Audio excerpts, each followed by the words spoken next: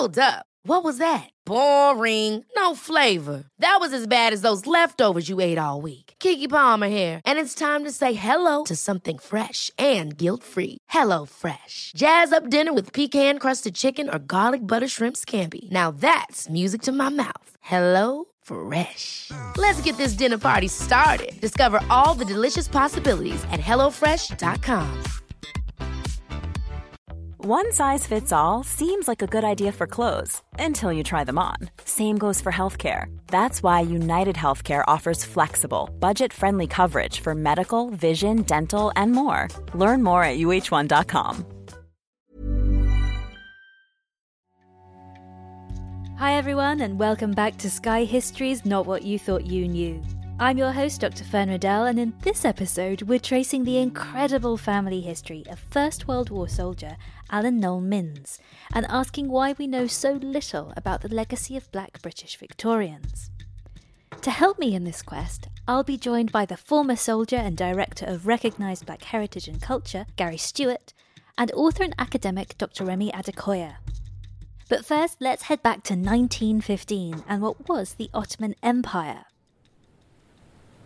We are standing on the beach at Sulva Bay on the Gallipoli Peninsula in Turkey.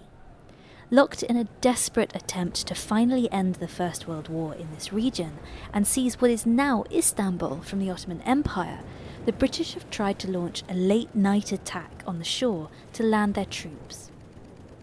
It is a colossal failure. They gain less than a mile of land.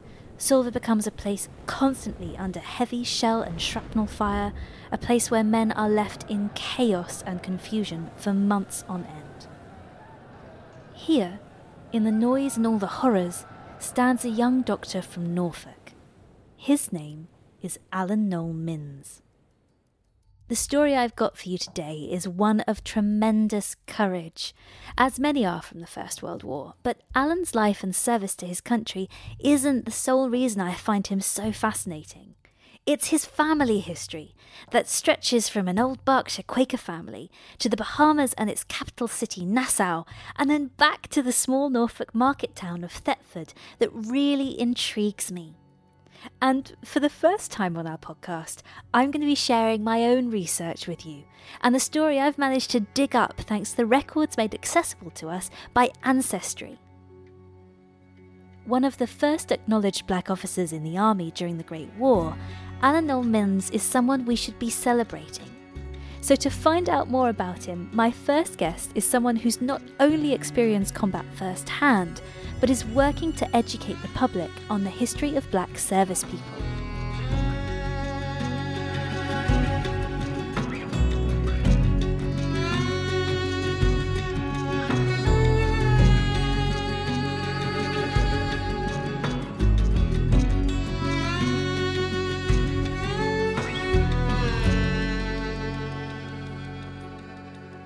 I'm joined now by Gary Stewart, who's a former soldier and director of the Recognised Black Heritage and Culture Community Centre.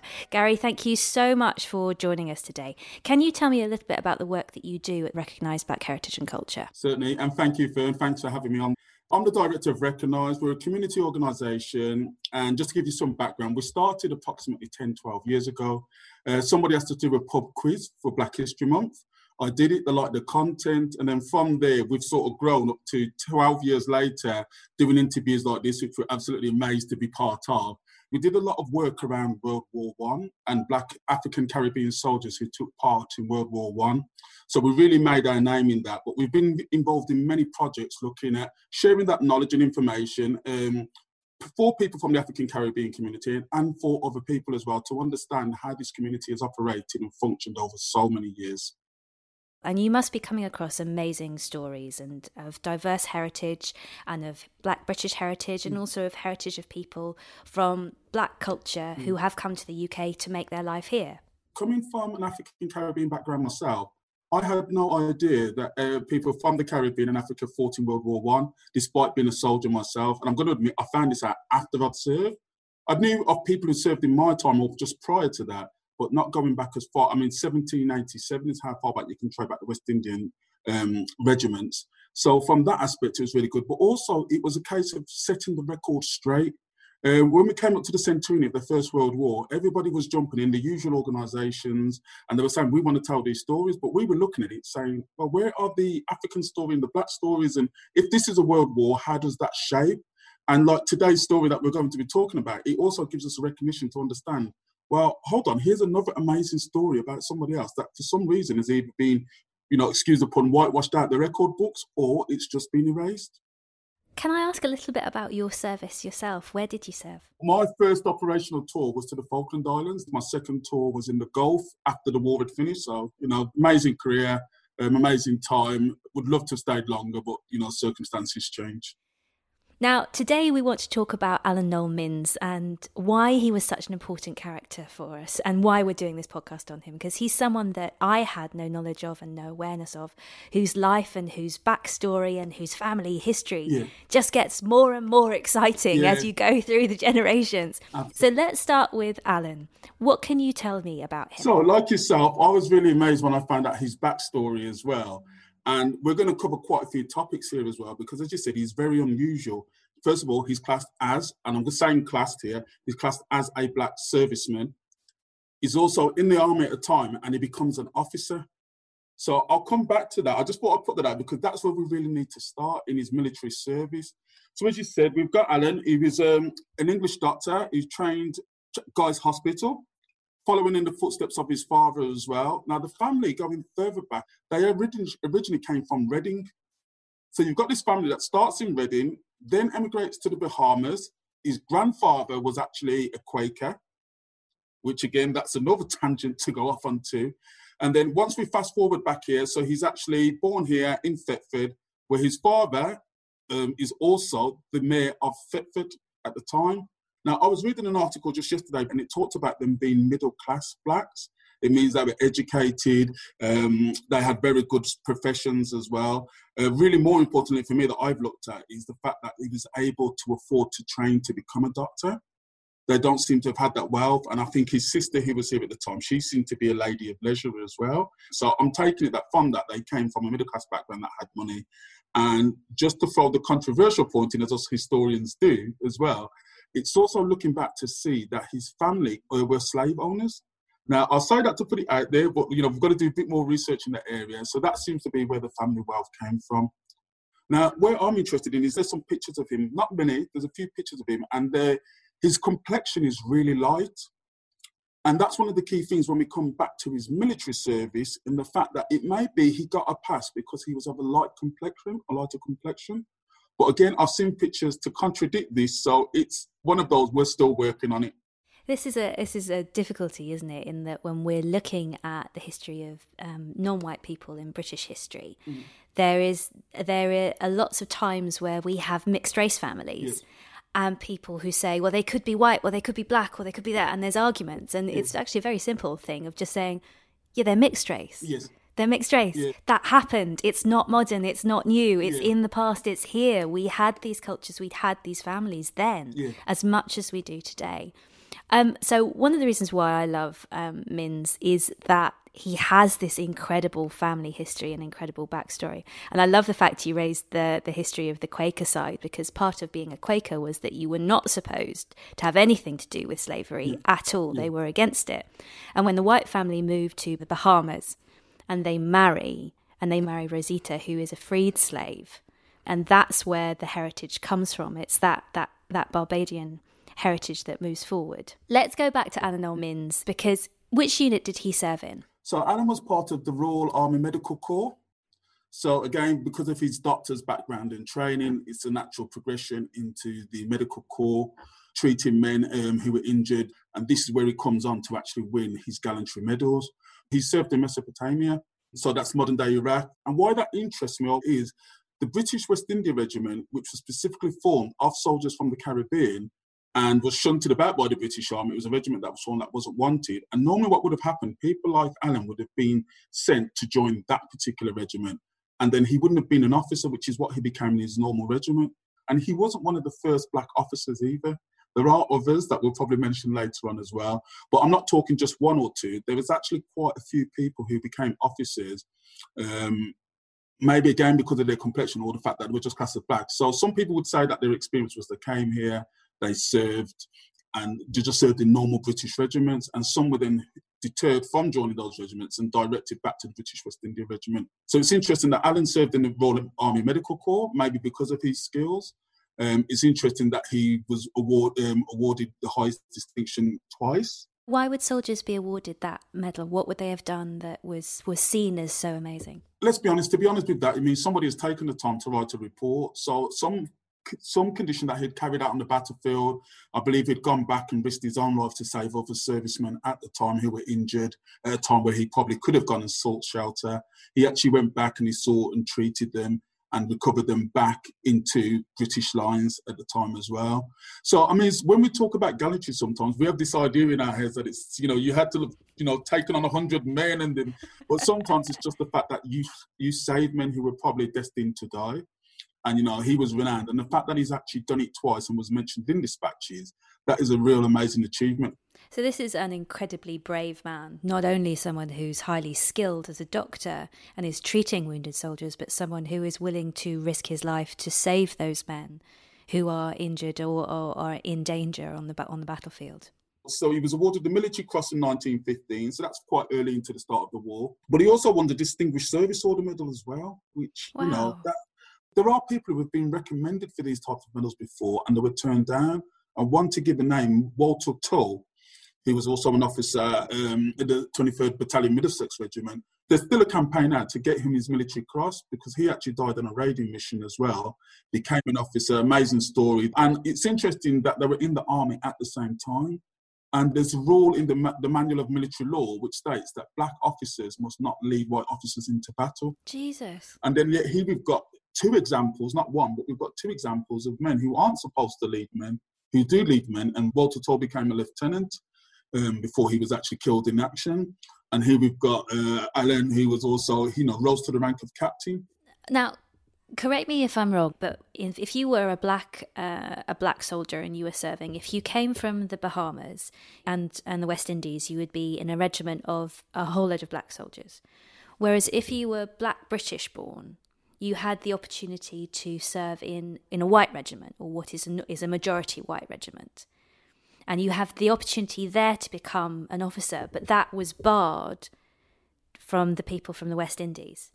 Not quite. So, like I said, because he was black British, it seemed that he just got in no problem at all. And that, again, maybe because of his background and his heritage and his skills. But there were people who were highly qualified who came from the Caribbean as well to join here. Some soldiers actually stowed away to come to Britain. They got here, and when they got here, they were taken to court. And this, you can actually see this in the Stratford Express newspaper archives. So when they got here, the British Army was in this state, but saying, we don't want black soldiers in our regiments. But it's contradictory because in other regiments, they've already got black soldiers and black British. Yeah, so we don't know where exactly this came from, but we have seen it in time and time again. But when the actual Caribbeans came in and tried to join those regiments, sometimes they were turned away and said, we don't want you. And in this one incident, it was like, I think there's a sergeant that's actually saying to the police have been told to arrest these men. The police are saying, well, what do we do with them? And the army's saying, well, we don't want them. And the police are saying, well, they've come to join the army, so it's your responsibility. And, you've got this pattern of book. And in the end, they went to court because they stowed away on the ship. And what was really unique is when they got to court, even the judge was saying, well, it's not like we're going to see a black guardsman, isn't it? And this is going back to 1913, 14. I think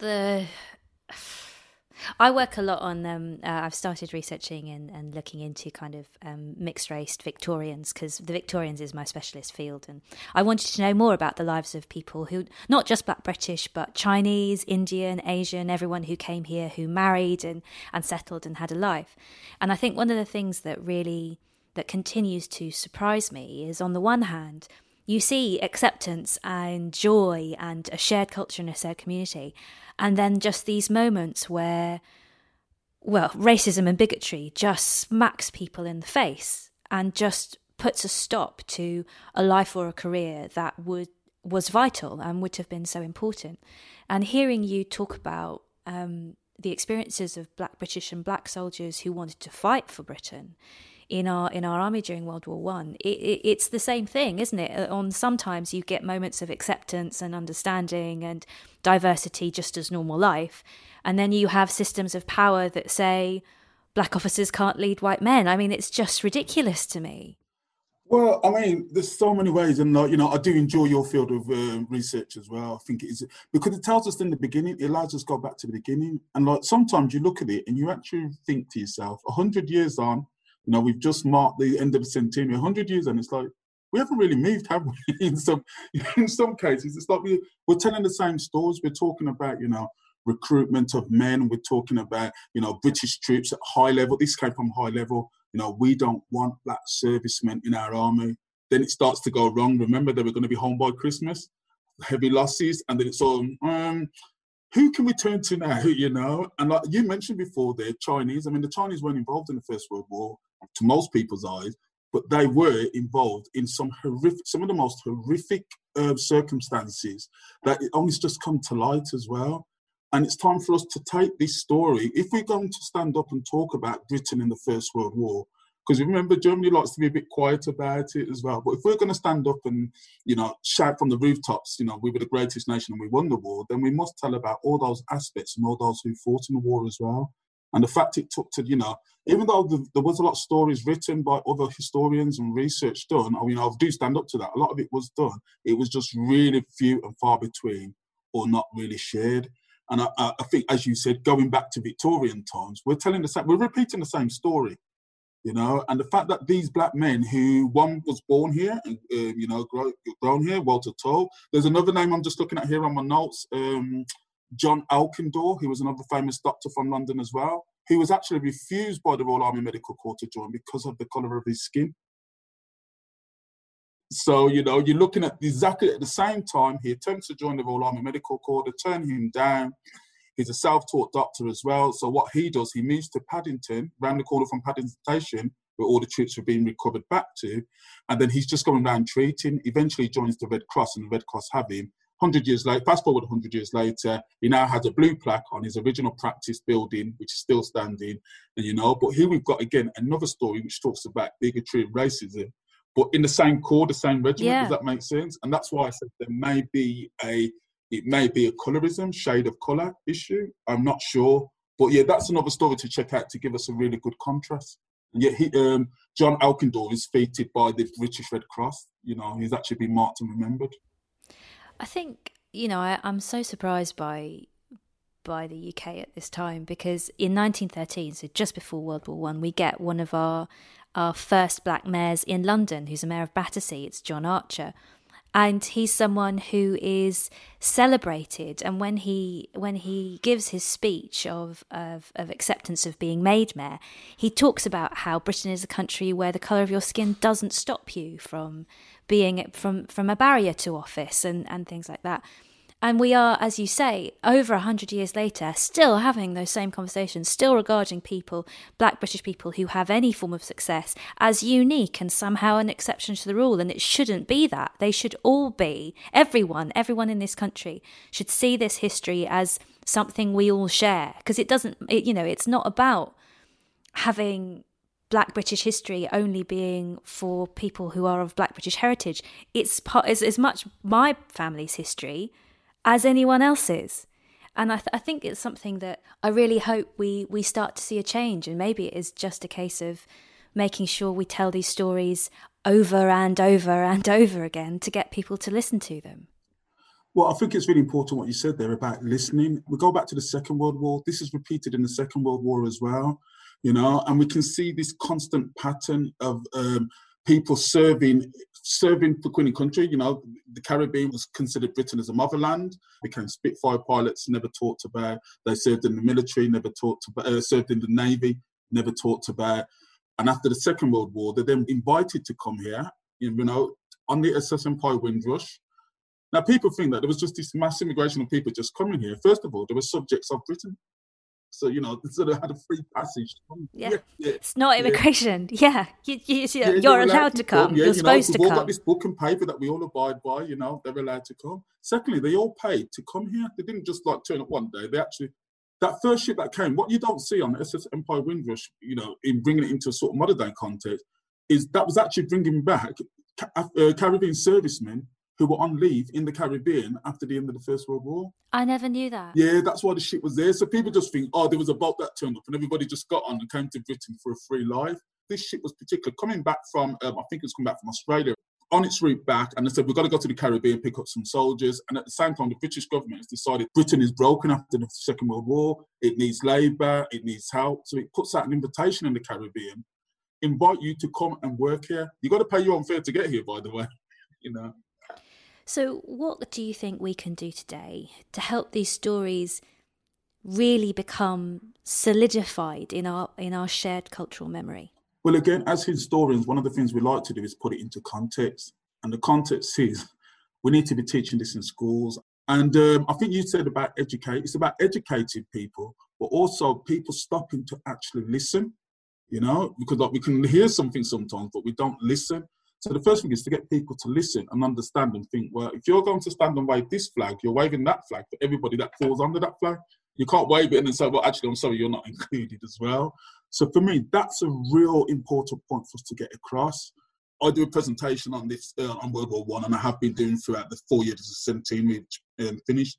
And I remember doing one in a church in particular in Burton-upon-Trent. And again, not a large black community in there, but I was invited to do a presentation. And I remember doing this presentation and just looking across, as you do when you're talking, and this sea of like mainly white faces, people, and they were just looking at me, and I thought, oh, I don't think this one is going really well. You know? So I finished the presentation, and then I sort of say thank you, and I look down, and when I look back up, there's about 15, 20 people waiting to queue to speak to me. So I'm like, I'm going to get corrected, as people like to do sometimes. And there was an elderly lady that said to me, she goes, I cried. And I thought, oh my God, what have I done now? Because I've been doing Poppy Day as long as I can remember, she said. She goes, I'm 70, was she 70 something, she said she was. And she said, I've been doing Poppy Day forever. And she goes, I've stood there every year for those years, and I had no idea what you've just spoke about for the last hour. She goes, she had no idea that black soldiers were involved in the First World War in that. And because I have a really good presentation with images and pictures, so I'm not just telling you what I think, I'm actually showing you these pictures. And she actually said to me, she goes, thank you for coming here today. But I said, I'm really glad I came, but please don't cry again, because if people, you know. And just in that moment, I thought to myself, so here's somebody that's been collecting for Poppy Day and standing there and had not through any real, there was no malice in it. So she just said, I had no idea. And I was just thinking, if we've had so many generations that have passed and have been stood there telling a story, and not telling the story fully because they weren't aware, what does that say for where we are as a society today? What does it say for our education? What does it say for our history and how our history has been remembered?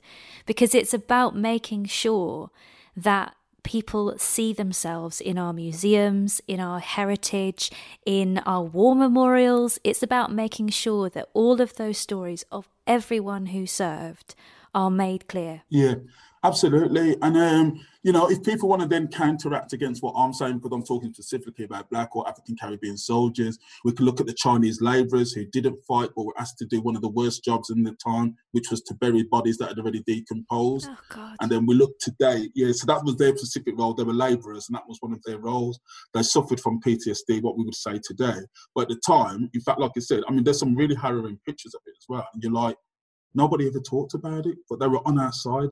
If you want to look at African soldiers, nobody talks about the campaign in Africa, but we had African soldiers who were British soldiers and whole tribes and families that destroyed the ecosystem and the food system in Africa in order to make sure that the British could actually fight there as well. But what we have to do is just look at it is these are the people who were on the side of the British during the First World War, and we were one as a community,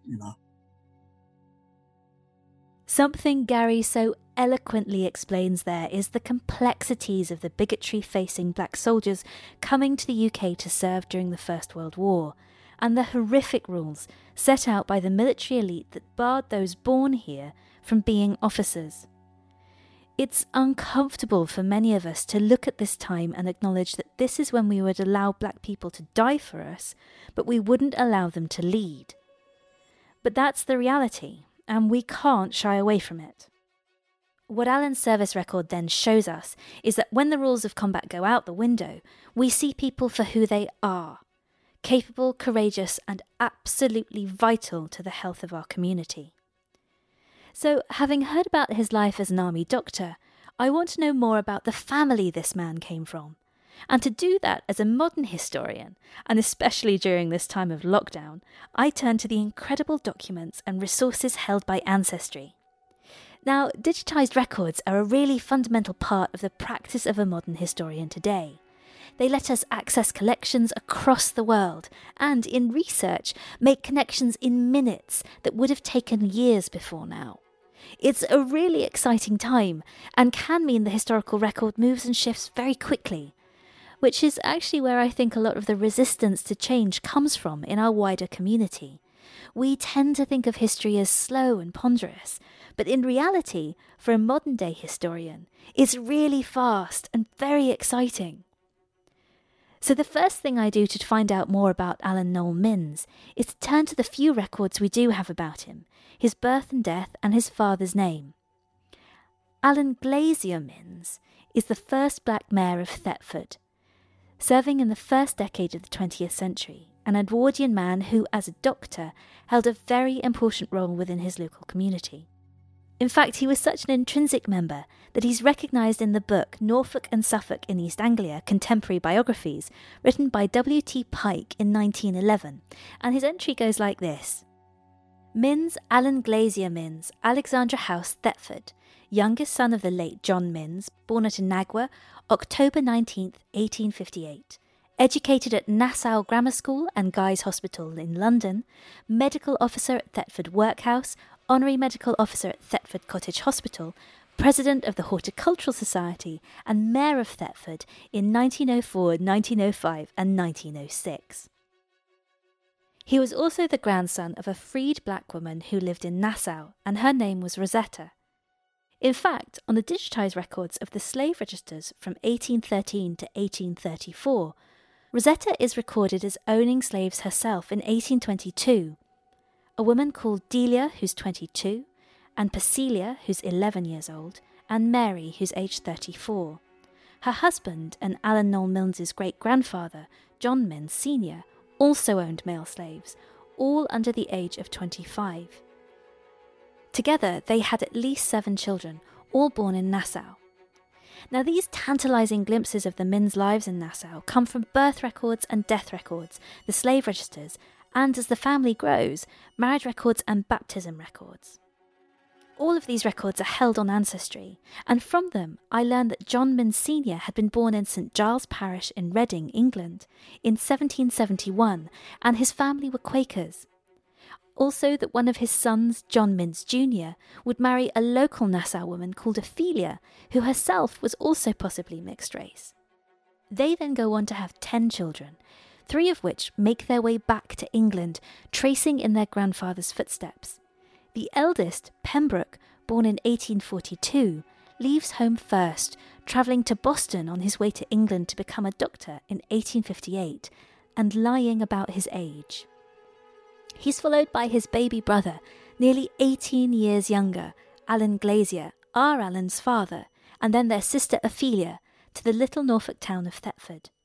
Here, the Minns family make their home and become integral members of the local community, working, marrying, and looking after the people around them.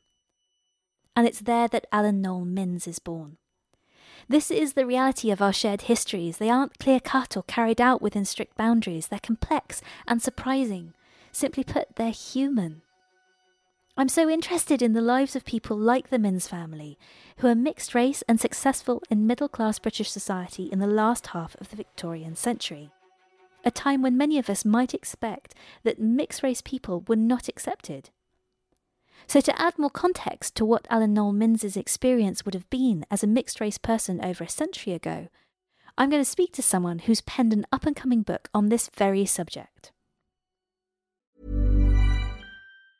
Ever catch yourself eating the same flavorless dinner 3 days in a row? Dreaming of something better? Well, HelloFresh is your guilt-free dream come true, baby. It's me, Keke Palmer. Let's wake up those taste buds with hot, juicy pecan-crusted chicken or garlic butter shrimp scampi. Hello Fresh. Stop dreaming of all the delicious possibilities and dig in at HelloFresh.com. Let's get this dinner party started.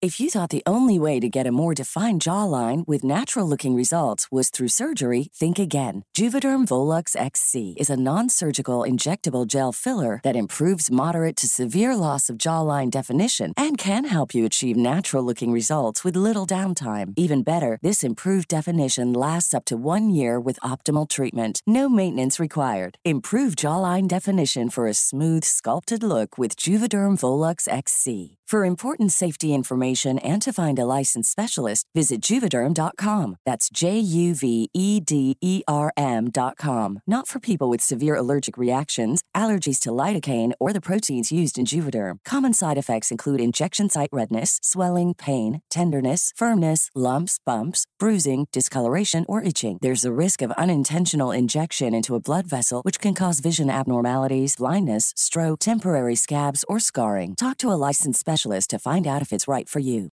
Millions of people have lost weight with personalized plans from Noom. Like Evan, who can't stand salads and still lost 50 pounds. Salads generally for most people are the easy button, right? For me, that wasn't an option. I never really was a salad guy. That's just not who I am. But Noom worked for me. Get your personalized plan today at Noom.com. Real Noom user compensated to provide their story. In 4 weeks, the typical Noom user can expect to lose 1 to 2 pounds per week. Individual results may vary. I'm joined now by Dr. Remi Adekoya, who teaches political science at the University of York and is the author of Biracial Britain, A Different Way to Look at Race. Remi, thank you so much for joining me today. Can you tell me a little bit about your book and what we have to look forward to in it? So listening to discussions about race in Britain, which have intensified in recent years, particularly more so in recent months, but I started the book about 2 years ago. I was sort of struck by the fact, how much of our discussion on race is at a very general level. So, surveys are conducted, and, experts generally, high profile people of black and brown skin color very often, will be asked to come and speak on how they interpret those results. And that's it, basically. And what I wanted to do was, first of all, write something which would actually be based on the real life lived experiences of real life flesh and blood. And in my case, I was very interested in people of mixed race background, like I am myself. So I wanted to speak to real life people. I wanted to speak to people who are not public figures, because, public figures can have the best of intentions, can be the best of people. But once you're a public figure, there is always going to be a certain level of censoring in what you say. There's always going to be a certain level of self-editing. But if you're a regular person, if you're an accountant somewhere in Manchester, or you're somebody who is not actually active in public debate, you don't necessarily have those inhibitions. You can speak freely and say it as it is, basically. And I wanted to get those kinds of stories. I wanted this to be real. I didn't want it to be disingenuous. The only thing that's worse than not talking about race is talking about it disingenuously. So number one, when people think of mixed race people, they usually think, someone who has one black parent, one white parent. But that's just one part of the whole mixed race community. So I spoke to people, obviously, of that kind of background. I also spoke to people who are mixed Asian white, which is another huge group here in the UK. So people who might have a Pakistani dad and a white English mom, or vice versa. And then I also spoke to a third category of mixed race people who are classified in the census as mixed other. So essentially, those are people who are mixed race, but with no white parent. And the stories of these people very rarely sort of come into the public eye. And so I wanted to speak to people like that also, because I assumed that would be a very different experience, and presented them in the book along with my own commentary and some of my own experiences growing up mixed race myself. This sounds like a fantastic collection, and you're very much a modern historian in what you're doing of taking these first-hand accounts and showing what the world is like for people who are mixed race in Britain at this time. Now, mixed race people are today's fastest growing minority group in Britain. Is this something that we have a misunderstanding of as being a modern day perception, or have mixed race people always been part of our culture? Mixed race people have definitely been a part of British culture for a long time. The difference is that 80 or 100 years ago, we were, statistically negligible. So it was rare, simply. So what's changed now, if we're going to be technical about it, a mixed race person getting married to someone of any race is going to, quote unquote, produce a child that's also mixed race. Yeah, so that sort of multiplies that factor. So where we've changed in is in our numbers. And I think these demographic changes in our numbers are responsible for a lot of the psychological dynamics I noticed in my conversations, which are changing the way mixed race people are sort of ready to present themselves to society and the demands they are ready to make of society. So sort of our position in society, our psychological position in society was much weaker. The mixed race identity was a defensive identity in the 20th century. We just tried to adjust to fit in somewhere wherever we could, But now there's so many of us, people feel more confident, especially of the younger generation, to assert their identities and how they see themselves, rather than just have to accept whatever society decides we are. Now, for today's podcast, we've been discussing Alan Noel Minns, and he's a mixed-race medical officer during the First World War and the son of Britain's first black mayor. Now, you mentioned that if someone is mixed-race and they marry someone who's white, that their child is still mixed-race.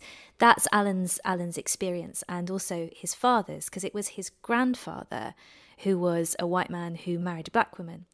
And Alan's father and his uncle and his aunt came to the UK, set up a doctor's surgery here, and were heavily involved in the political and social life of the village that they ended up in the Midlands. And this is all in the middle of the 19th century. It's a time when people are very surprised to find that we had mixed race or even simply non-white people living and taking part in the life of this country. How would his life experience have been different from a mixed race person today? So first huge difference. So like I said, the people I spoke to who were even born around the Second World War, which was after this, first of all, that whole concept of mixed raceness didn't exist. What dominated was the one-drop rule. So if you have any black in you, you're black, end of story. There's no mixed race this or mixed race that. So people who grew up during that period, they didn't even think of themselves as mixed race, the people I spoke to. They knew, of course, I have a white mom or I have a white dad, but because everybody around them, absolutely everybody around them, and this especially with regards to people of a black heritage, because if you were, for instance, mixed with an Indian heritage, you might have even sort of looked white, and people who might not have known might have even just assumed you're white. And most of the people I spoke to, or all the people I spoke to go around then said, I thought of myself as black simply because that's what everybody told me I am. So there was no negotiation here, And again, we go back to what I talk about, so few people that, no sort of power to assert their identities had to accept what society imposed on them. So people grew up essentially, thinking of themselves as black, or at least talking about themselves in that way, even if internally the person might have said, well, I have this white mom, I might even be closer to my mom, for instance, than to my dad, or vice versa. Some people actually grew up with only the white parent, because many of the children of the mixed race children who emerged, during that Second World War, post-Second World War period, were children of, African-American soldiers and an English lady, white English ladies or white Scottish ladies. And first of all, interracial marriages were illegal then in the US. And so many of them, the father simply left after the war and they were raised by their mothers, So they were actually closer to the white mother. The white person was actually the sort of closest person to them in life. But they couldn't even begin to think of themselves in the sense of even whitish, let's say, because of the fact that, everybody around them, the communication that was coming, the message that was coming is, you're black, end of story. So it's only now that people sort of think of themselves, even in those sort of terms, mixed race, or some people prefer, mixed heritage. So it's changed vastly. As I said again, I go back to something we have more autonomy now to assert our identities than, we dreamt of having 100 years ago. You mentioned the one-drop rule. Can you explain that in a little bit more detail? Where does that come from? Yeah, so that comes from the, racist American Jim Crow laws setup, which essentially stipulated that if someone, even if you have a 1/64th element of blackness in you, so even if your great grandfather, was black and everybody else there was white, you're black. And that still is the dominant paradigm, though, it's not stated explicitly anywhere. Few people will admit to this explicitly, but it's still actually the dominant implicit paradigm in how mixed race people are perceived in the US, certainly, And we go here, and I wrote about this at the beginning of my book, the, of course, easiest example is Obama. He's referred to as the first Black president. Yeah, not referred to as the first mixed race president. And there was a whole discussion around that when he ran in 2008. And, but people said, but, he was raised by a white mom and your white grandparents, etc. How did he feel about it? And essentially, I read an interview with him where he was asked that point blank, you were raised by a white mother and your white grandparents, your father essentially wasn't really in your life. So how do you feel when you're, referred to simply as Black? And his essential answer was, well, American society sees me that way. And so basically, I don't really have much of a choice, you see. So this is 21st century. And he said something like that. Of course, there were reasons why he also was happy to identify as Black, so political reasons, so ideological, philosophical reasons, not wanting to sort of distance himself from Black, and say, no, I'm not really Black, that wasn't the point. But what was interesting there was that he didn't feel he actually really had a realistic choice to identify himself, because that's simply the way America works, So that paradigm, that one drop rule, even though few people defend it explicitly today, it's still the implicit assumption. And I'd say here also in the UK, it tends to also be the implicit assumption, though it's definitely not, I'd say, as strong, because of the fact that, thank God, I hope it never gets like that, that race is not that much of a sort of central defining feature of everyday life in Britain as it is in the US. Well, that's something I was going to ask you about. So the research that I've done a little of, looking at mixed race experiences in the 19th century and the Victorian period, has shown a very clear kind of class divide. So in the middle classes and the lower classes, you do get mixed race marriages, and they're often presented in contrast to America's attitude to mixed race marriages. It's something that's often discussed as a great love affair and between people who of different races who meet, apart from if it's in the upper classes. And when it's in the upper classes, there's a huge panic and fear when it's discovered that a peer of the realm, a lord, has died, and his first male descendant is the mixed race son he had with someone who was a slave. And there's a huge fear that he will then sit in the House of Lords and we would have our first Black peer, which to someone like me, who is always looking for positivity in the past and always looking for good experiences, was incredibly disappointing and shocking to find. Do you think that the difference between class really hit on a British understanding of race, or is it simply that we find racists everywhere?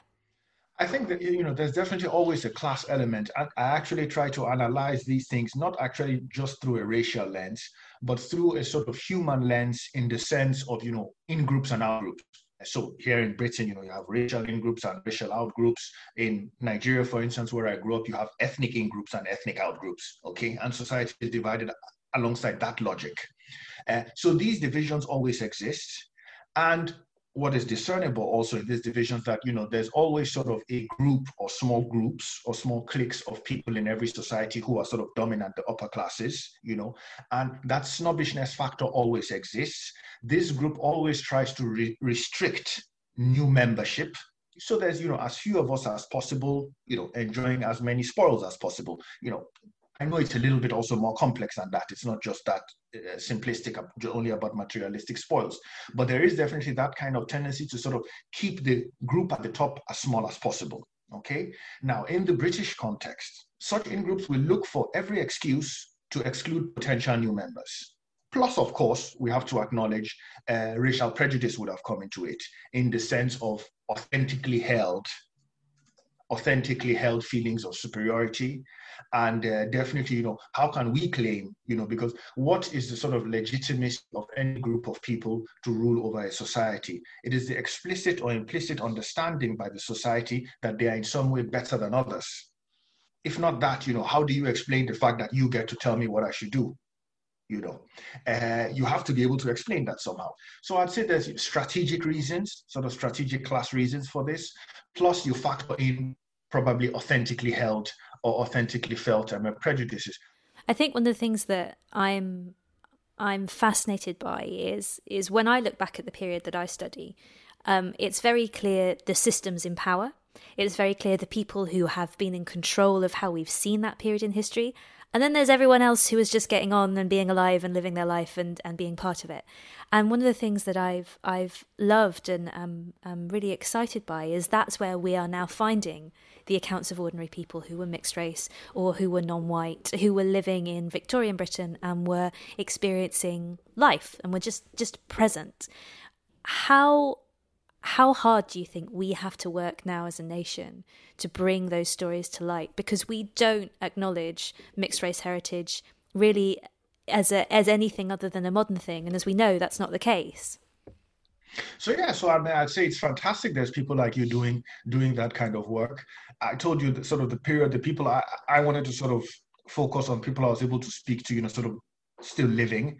So I'm not really aware how much information there is out there in the sense of sources on the lives of mixed race people. Like in your work, did you find a lot of memoirs, letters, sort of a lot of evidence there? Well, I've barely scratched the surface on this, but I do know from what the research that I do in newspapers, because I'm very much based in that, we are seeing more and more stories, and once you start to pull a thread with history, and everything else tumbles forward. And I think it's why books like yours are so important, because they will be the records of the future.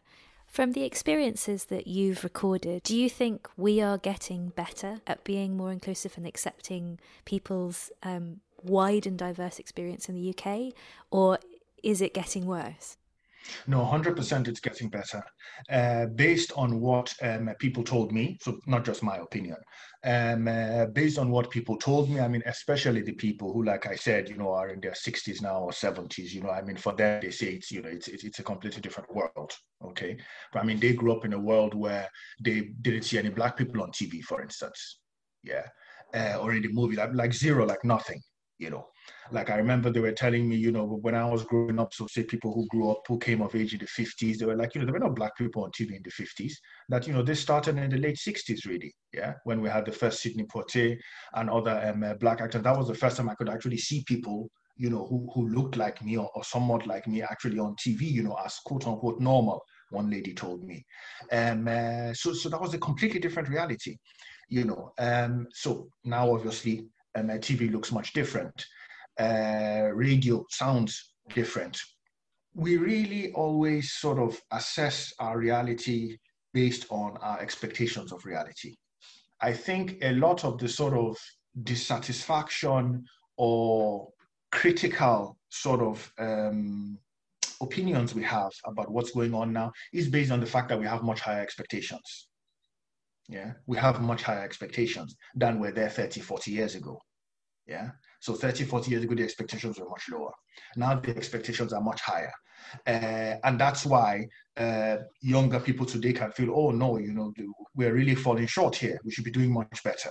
And so I think it's always important to have that sort of perspective and, criticize the present, but also think about what the past looked like and appreciate, what the present has, looking forward to the future. Remy raises a really important point about the memoirs of mixed-race people in the 19th century, and if you know of any, please send them my way. And what his work also shows us is just how important it is to conserve these lives and preserve their place in the historical record. Alan Noel Minns lets us ask questions about the history of our Black servicemen, and his long family history tells us to look more closely at slavery, abolition, and the way our society has treated our mixed-race citizens who have always existed. So let's end with one final record from Alan himself. It's a report in the Birmingham Daily Post from Saturday the 30th of October 1915, and it's one of his earliest mentions in dispatches. Temporary Lieutenant Alan Noel Minns, 35th Field Ambulance, Royal Army Medical Corps. For conspicuous gallantry and devotion to duty at Solva Bay, Gallipoli Peninsula, on August 30th, 1915. When attending to the wounded under heavy shrapnel fire, another officer who was assisting him was killed. Lieutenant Minns later returned to the dressing station, took out 12 stretcher squads and brought in 24 wounded men. That's the memory I want to leave you with, of an incredibly brave man, searching a ruined battlefield for the injured so he can keep them safe and try to save their lives. And that's it for another episode of Not What You Thought You Knew. Search us out on social media and the Sky History website for all the latest information on the series, and make sure you're subscribing on your podcast app. And finally, a big thank you to my guests Gary Stewart and Dr. Remi Adekoya. This episode of Not What You Thought You Knew was hosted by me, Dr. Fern Riddell, produced by Kim Sargent and Pete Ross, with research by Mary Nze, and our series producer is Sam Pearson. Ever catch yourself eating the same flavorless dinner 3 days in a row? Dreaming of something better? Well, HelloFresh is your guilt-free dream come true, baby. It's me, Keke Palmer. Let's wake up those taste buds with hot, juicy pecan-crusted chicken or garlic butter shrimp scampi. HelloFresh.